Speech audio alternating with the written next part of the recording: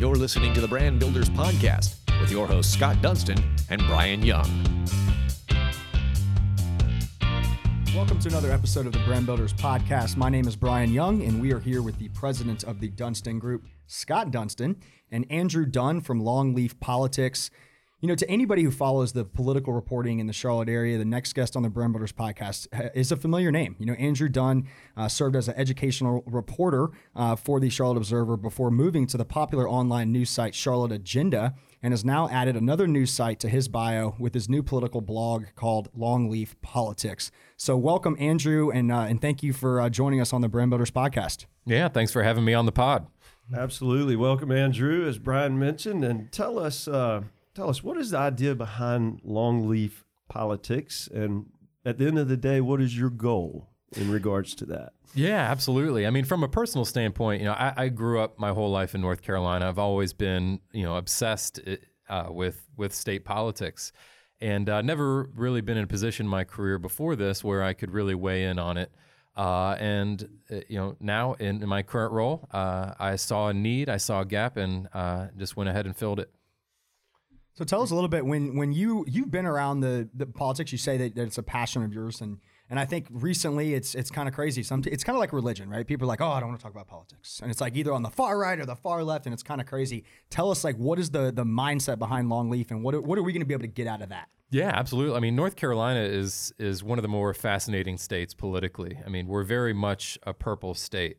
I mean, yes, Republicans have a veto-proof majority in the state legislature, but you know, this year actually coming up should be the most contentious, contested elections in decades.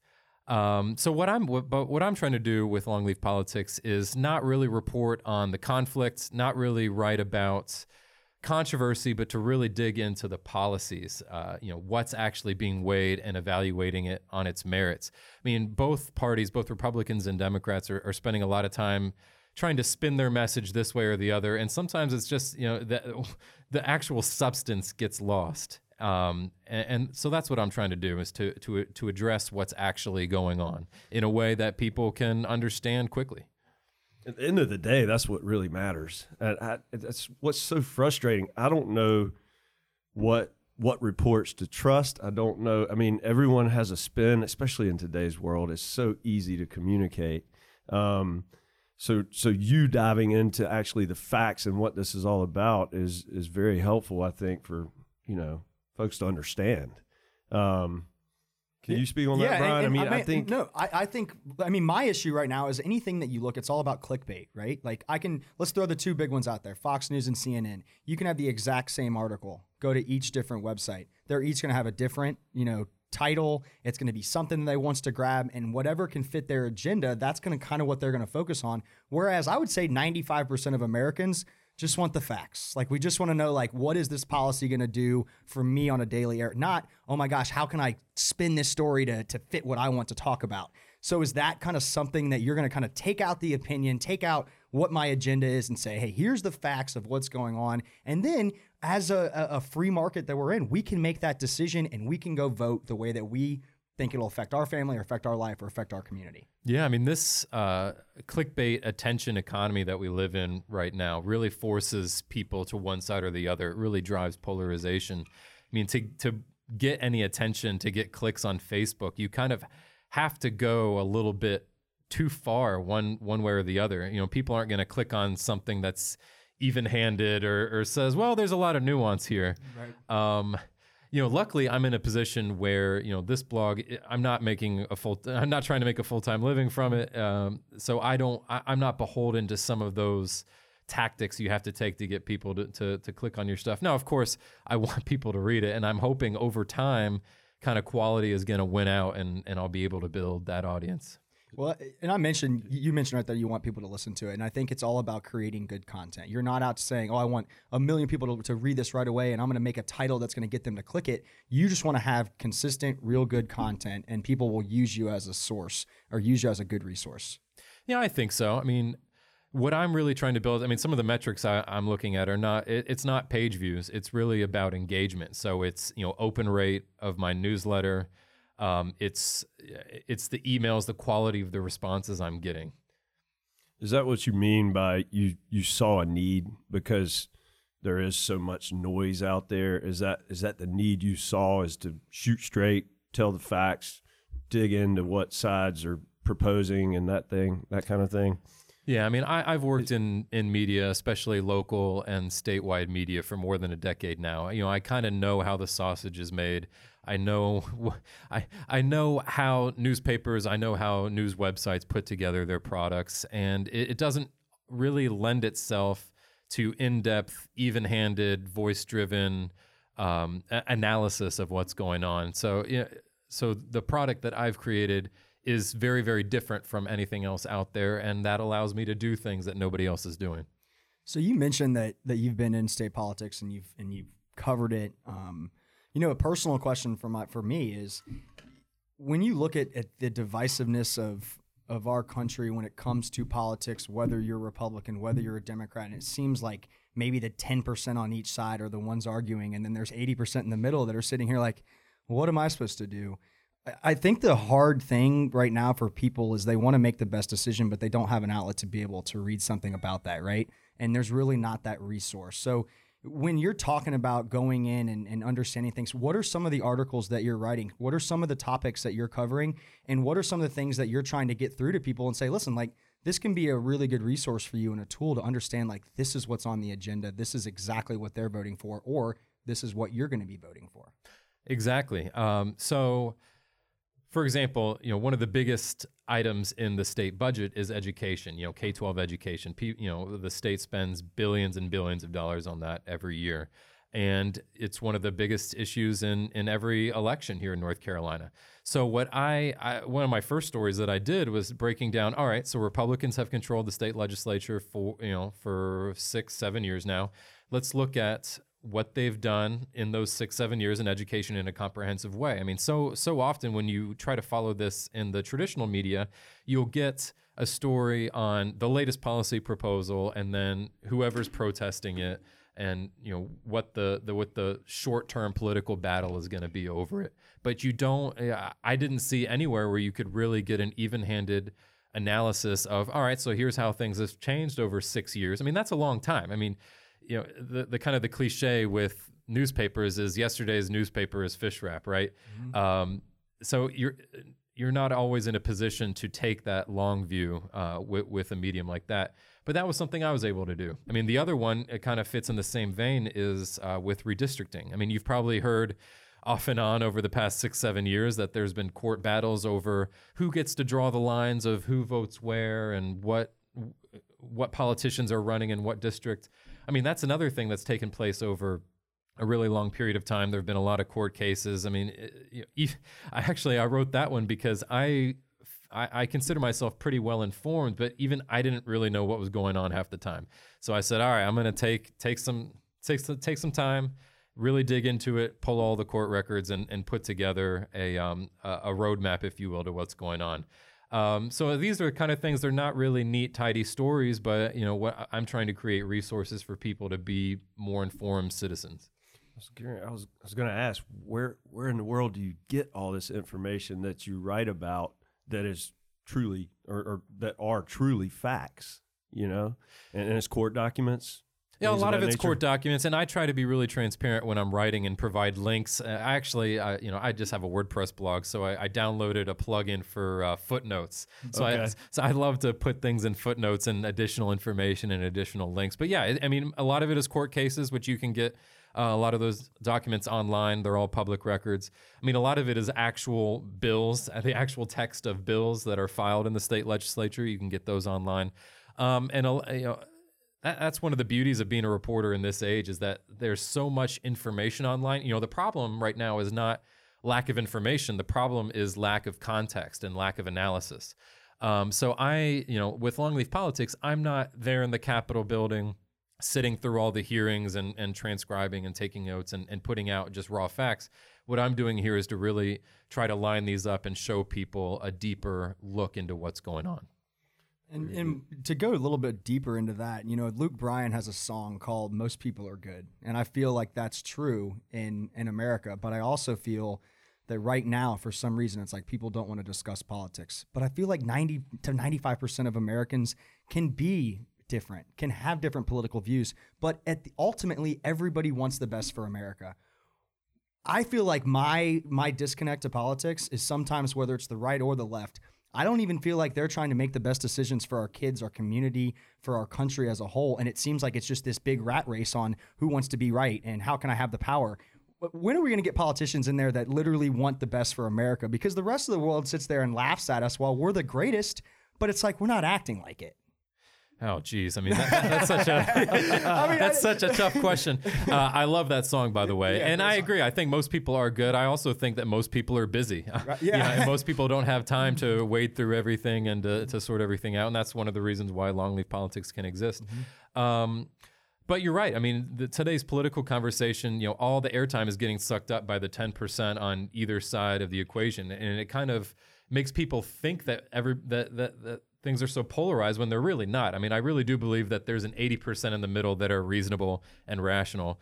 But if you're in politics, you're not going to be able to raise money. You can't send a campaign email out and then says, well, my opponent is pretty reasonable and rational. We just disagree on these minor points, right? You have to say, my opponent is trying to destroy the state of North Carolina. Send me money so I can stop and fight against it. Right. Be dramatic. You have to. I mean, that's just kind of how things are these days, and it's really destructive. I really wish we could find a way to stop that. I think, there are some ideas out there on how we can end some of that polarization, but it's really difficult. I mean, especially in this environment where even our housing patterns where we live, more, Democrats, more liberal people tend to cluster in cities, more conservative people tend to cluster in suburbs or rural areas. So when you're running for office in those areas, it's your primary voters that are really deciding who's going to be on the ballot and who's going to have a good chance to win. So you're almost competing on who's the most conservative to just get to that next level.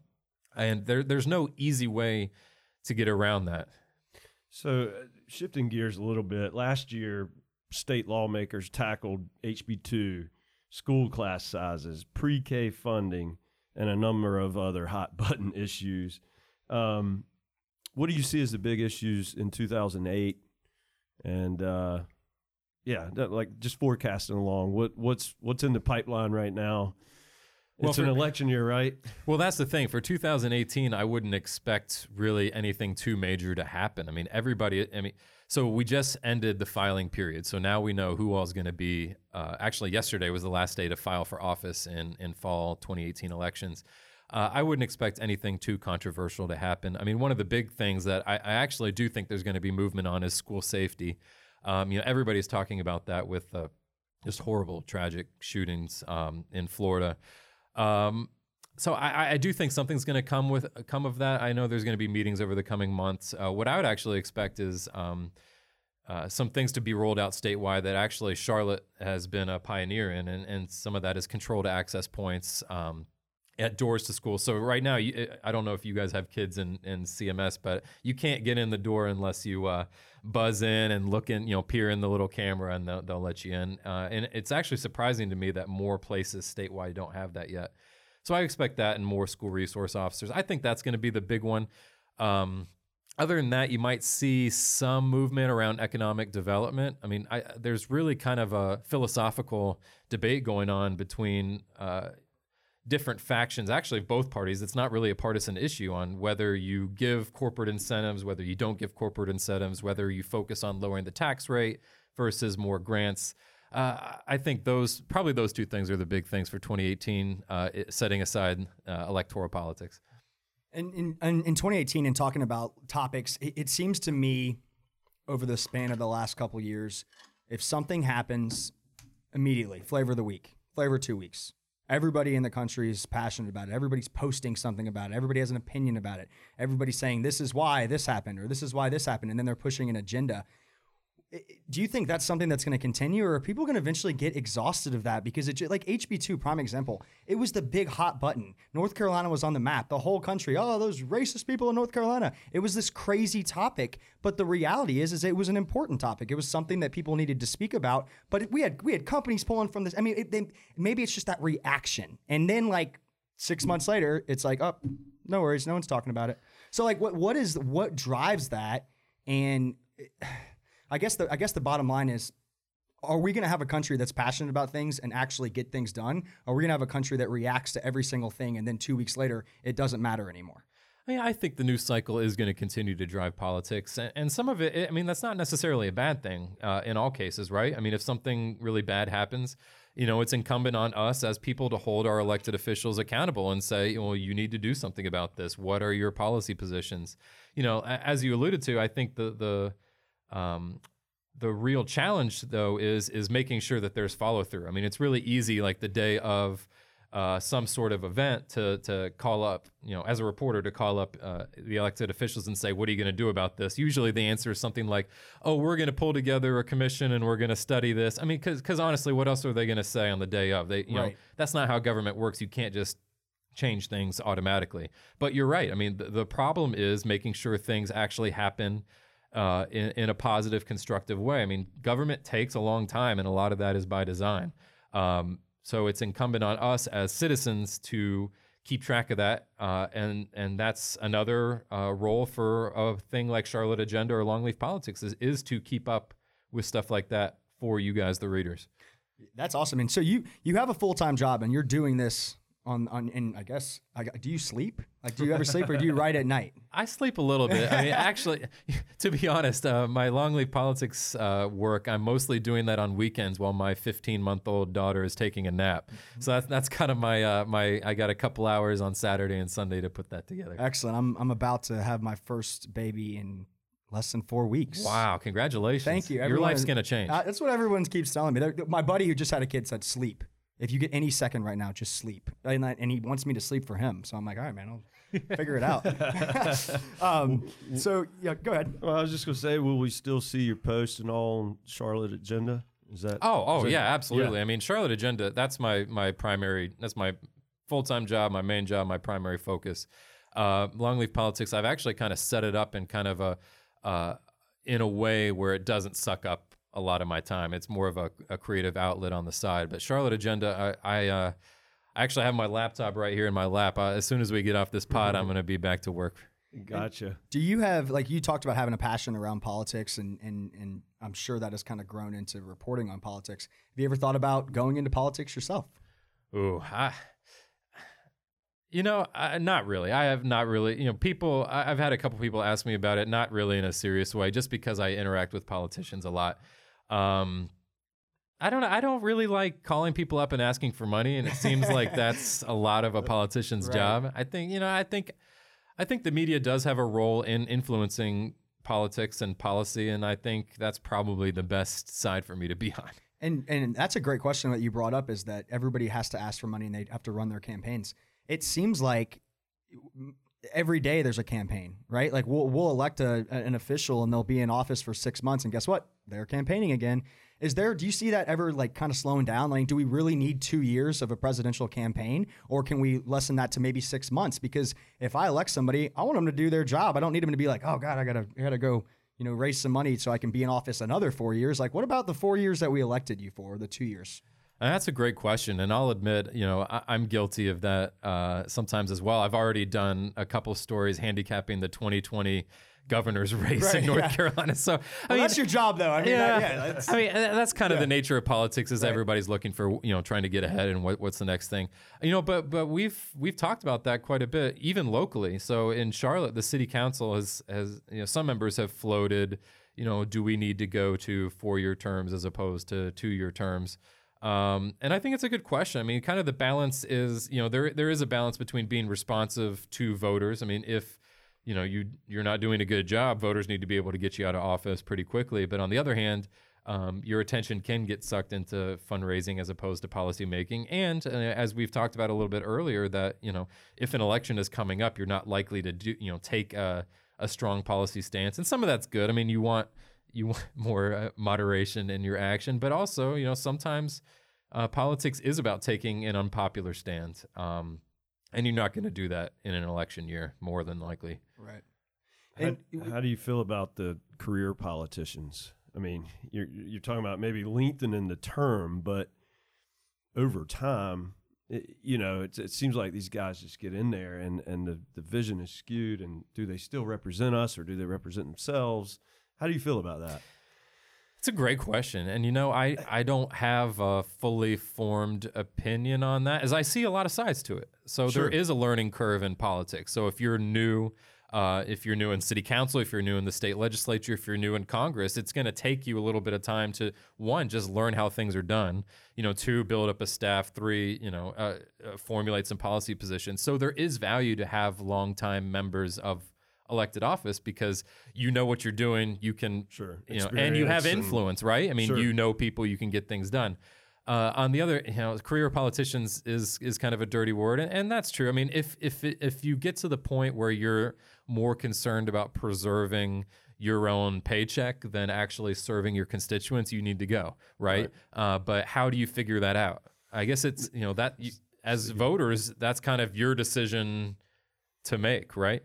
And in addition to that, I think one of the things that a lot of people in America struggle with is, does my vote count? How can I help? What are my actions going to do to make a bit positive impact? And I think a lot of people look at, the presidential election, and it's like they focus only on that, and they're not focusing on their local government and how can they improve their schools locally? How can they improve their community? What would be your advice in addition to voting, because we still have a terrible percentage of citizens that vote? What would be your advice on how people can get involved and how they can stay away from being the keyboard warrior and actually put their words to use and get involved in the community? What would be your advice to somebody that's listening to this and wants to help out and make a difference? Absolutely. I mean, you're definitely right. Turnout is abysmally low, and that's actually one of the problems in politics is that who wins elections is not necessarily about who has the best policy positions or even who most people support. It's about who can get their voters out to the polls, and that's driving some of that polarized rhetoric, because your base is only going to get out if they feel like they're crusading to fight evil, right? So if we had more larger percentage of people voting, I think things would tone down. But I guess what I tell people is that your vote absolutely does count. I mean, and we've seen that just in recent elections. So the one of our local congressional districts, the Republican primary, and this is a Republican-heavy district, so the Republican primary was the big one. It was Robert Pittenger, our U.S. representative, versus Mark Harris. The primary, I think, was decided by 100 votes. 100 votes, that's nothing. I mean, you're pretty tight. That's very tight. I mean, even in statewide, so the governor's race, Pat McCrory versus Roy Cooper, that was something like 10,000 votes ended up deciding that race. I mean, there's some neighborhoods in Charlotte that have way more than 10,000 people. So, I mean, I would just looking at the facts, I mean, votes do matter. But I mean, I think that's always going to be a problem with politics. I don't think there's any quick solution. I think that part of it is on us as media to educate voters and to show them, what good they can do by getting out there and voting. And you're a parent, and I think one of the biggest things that we need to focus on in our country is education. How can someone get involved? Is it as easy as, hey, my kid's going to be going to the school, or my kid already goes to that school? How can I walk up there, volunteer? How can I help out? What are some of the ideas that you've seen through politics or really just through a community, and maybe as just being a parent, that can make an impact to improve our schools and improve the education of our kids? Because that's where it needs to start. If we have smart kids, we're going to be a smart country. It's pretty simple. Yeah, that's a great question. And I think the number one thing you can do is just to show up. Just by showing, going to the PTA meetings, going to parent-teacher conferences, being a presence on campus, being a volunteer, that's all going to go, it's going to go very far as helping your kids. Now I understand a lot of people can't do that. I mean, a lot of people work multiple jobs and can't get there during school hours. And what I'd advise them is to, send emails. I think, today, teachers and principals and administrators and even a lot of elected officials, you'd be surprised at how many will email you back or Facebook message you back pretty quickly. So that's kind of a good way you can be digitally present, even if you can't be physically present. I'm curious of the significance of the name you've created, Longleaf Politics. I assume that ties into the longleaf pine for North Carolina, but could you talk a little bit about that? Absolutely. So, the state toast, yes, North Carolina has a state toast, is here's to the land of the longleaf pine. I'm kind of you don't start a site like this unless you're kind of a state politics nerd or a state of North Carolina junkie, and I definitely am. And and the state tree is the pine tree. It's actually, the state tree is not the longleaf pine, but just the pine tree. But I was searching around something around there to go for a name. And it was kind of fun. So when I was getting started on putting the site together, I wanted to get pictures of longleaf pine trees, and you can't find any actually in the city of Charlotte. So I was emailing park rangers around the state trying to find out where the nearest one is. And I actually Southern Pines. Yeah. So I actually thought about driving out there, but I was able to find a little longleaf pine forest in the Uwharrie National Forest, which is like Awesome, an hour or so away. Mm-hmm. A park ranger gave me kind of a secret, it's a public road, but it's kind of a secret dirt road you can drive down. And I got some great pictures out there. That was so much fun. That's awesome. That is very cool. Heck yeah. Well, tell us a little bit how we can look up Longleaf Politics. How can we stay involved? I'm really excited to read your stuff, and I think it's super refreshing to hear someone that is kind of just putting the clouds and everything away, and then I'm just going to show you some information, and then you can take that and absorb it however you want. So thank you for kind of stepping out onto a longleaf. Oh, well, thank you very much. It's longleafpolitics.com is the webpage.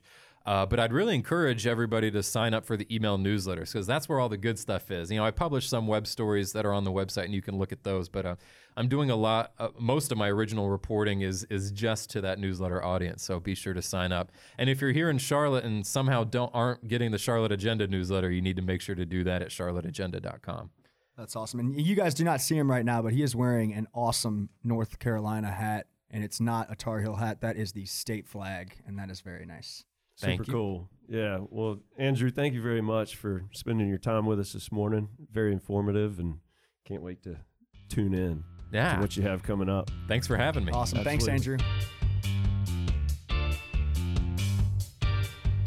You've been listening to the Brand Builders Podcast, brought to you by the Dunston Group with your host, Scott Dunston and Brian Young. For branded merchandise and apparel that makes first impressions and ones that last, check out the Dunston Group at dunstongroup.com.